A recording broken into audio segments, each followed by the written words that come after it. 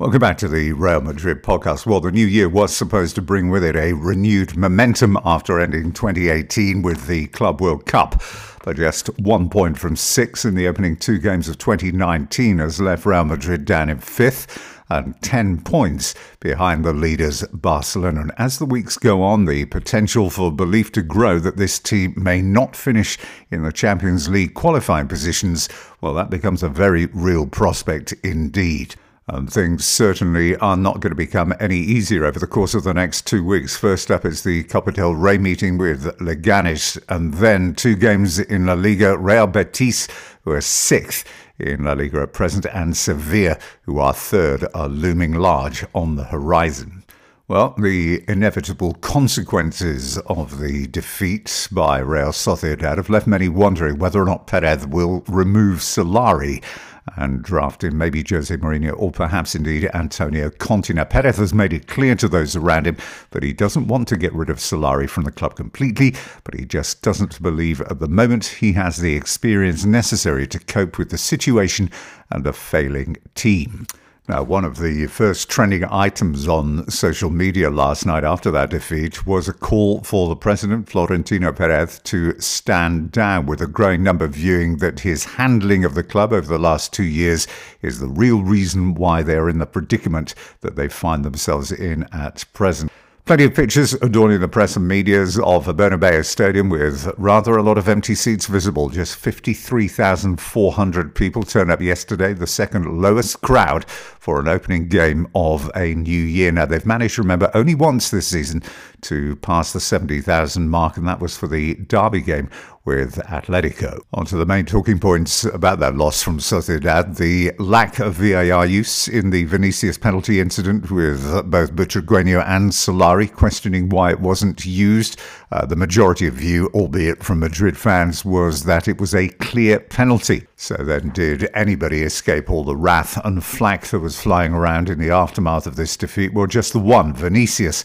Although sometimes a little wild with his finishing, the view is that he's doing at least enough at the moment to prove that he is ready to be involved with the first team. Luka Modric too escapes some of the criticism. He wants to give more than he is capable of doing at the moment, was the view. He is far from the player of last season, but at 33, this is hardly a surprise. And the usually dependable Toni Kroos, again another who is almost a parody, they say, of what he has been in the past. What about the views of the players then after match? Sergio Ramos repeated what he's been saying actually for most of the campaign.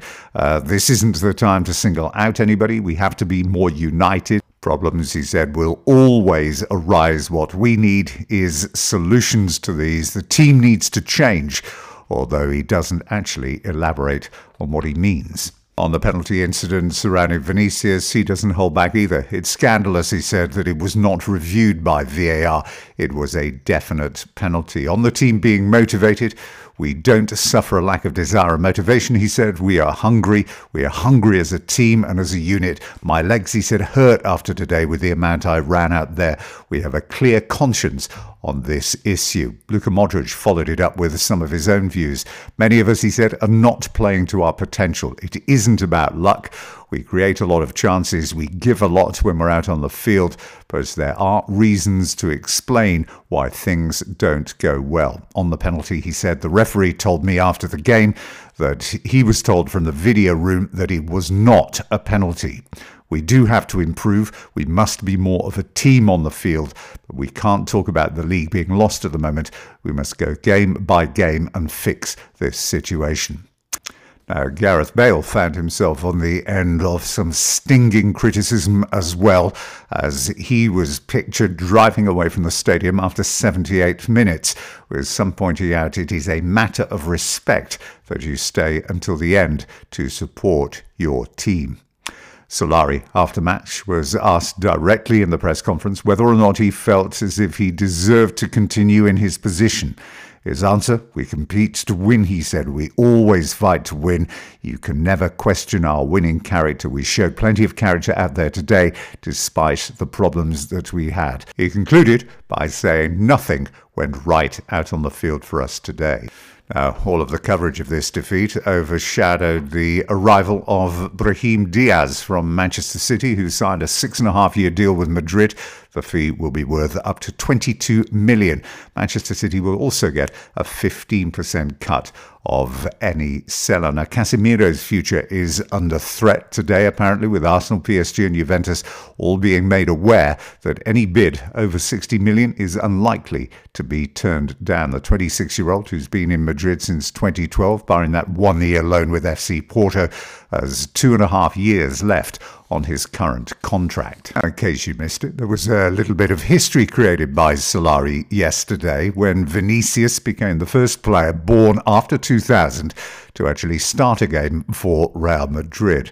And whilst it was a big moment being celebrated by the Brazilian, the fact that Isco was again left behind on the bench did not go down well with many supporters, for whom this now is becoming just a grudge between Solari and the player, as opposed to anything that is football related. Now, Real Madrid will again have scouts in Portugal at the drag-out for Porto's match with Nacional this Monday, as they try and stay ahead of the game in the race to sign Militao, who scored his debut goal, by the way, last week in the win over Aves in the league. Now, some news filtering out of Germany over the last 24 hours that Marco Asensio is becoming a main target for Bayern Munich for next season, with the team going through something of a transition phase at the moment, with Rodriguez, Robben and Alcantara unlikely to be there next season. Hoeneß and Rummenigge see Asensio as the perfect replacements. But will Perez play ball after the Lewandowski affair last summer? Well, that is yet to be seen. Timo Werner, long-time target of Real Madrid, may yet land at the Bernabeu this month. Sources at RB Leipzig say that they know that he has absolutely no intention of signing an extension to his current deal, and they may well decide to cash in. They currently sit in 4th place in Bundesliga, though 5 points behind Bayern Munich in 2nd. And if they did decide to cash in now, it would leave them relying on just Josef Poulsen to push them toward a Champions League qualification, unless they have a replacement already lined up. A quick update on the Palacio situation. According to his agent Renato Corsi, the deal will be finalised in the next week, although there's still no date on his arrival in Madrid.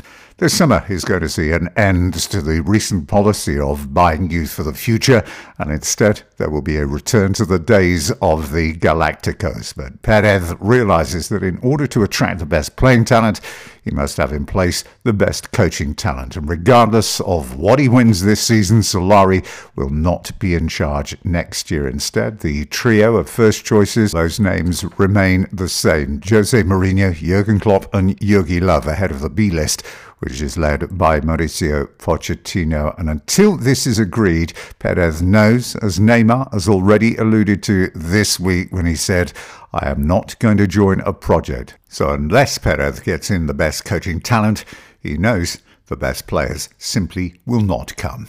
Daniel Levy and Tottenham Hotspur are desperately trying to fend off any interest that Madrid have got in Christian Eriksen, and they've offered him a double your money offer, taking him from £70,000 to £140,000 per week. It's still less than Harry Kane's £200,000 a week, and he initially indicated, Eriksen, that he wanted parity, and that's unlikely to happen.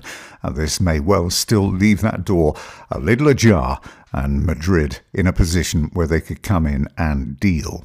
Kylian Navas will be staying with Real Madrid. He's signed a 1-year extension to his contract, which will keep him at the club until June of 2021. Now, some interesting news involving PSG, as they've made moves to sign the Ajax duo of Frankie de Jong and Matthijs de Ligt. The director of sports, Antero Henrique, was in Amsterdam at the back end of last week, trying to tie up deals for the pair, which would be another blow for Madrid and indeed Barcelona, where de Jong's father would have preferred him to have gone. Now, defender de Ligt, at 19, has made 60 appearances for Ajax since his debut in November of 2016 and has already won 13 full caps. Frankie de Jong, a couple of years older, at 21, debuted for Willem II in May of 2015. Before moving to Ajax, the midfielder has made 41 appearances with 4 goals. That's 3 less than de Ligt, and is also a current Dutch international. Lots of names again being linked with potential moves to Real Madrid. Another is a player who was in both the C team and the Castilla team. He's the Espanyol defender Mario Hermoso. Still only 23 years of age. He's been in very impressive form this season. In November, he picked up his debut international cap as well in that victory for Spain over Bosnia. Now, Benzema continues not to satisfy despite another goal over the last week against Villarreal. A new name appeared in the list of those who want to sign him, and that was West Ham United at the back end of last week, who had said are prepared to go up to 80 million in order to get their man. Benzema highly unlikely to accept, as he believes he is still a Champions League player. Mauro Icardi's future is again in the news as he continues to stall on a new deal. The impasse is purely money-related. His current deal, said to be worth $4.5 million per season, is under renegotiation. His view is that it's going to take $8 million per season to keep him at Inter. If they don't come up with the money, then he's likely to be off this summer. More signs of frustration for Kylian Mbappe, as well as he's informed PSG that he will put in a transfer request unless they put together a squad that is capable of winning a Champions League. His preferred destination at this stage is said to be Barcelona. And finally today, Plenty analysing the numbers in the league so far this season in terms of the goals not being scored. Remember, a year ago, Madrid had established that new record of scoring in 73 games in a row. Now, compare that to this season, where in the last 22 games, 7 have been scoreless. And Madrid at present are taking on average 11 shots to score a goal. That's almost double what it was taking Zidane's team of a couple of years ago. And 26 goals in La Liga at this point of the season equals the worst return since 1993-1994. So then, for the moment, it's sure to be a busy week over in Madrid. So we're going to be back with a midweek update on Thursday of this week. Till then, bye-bye for now.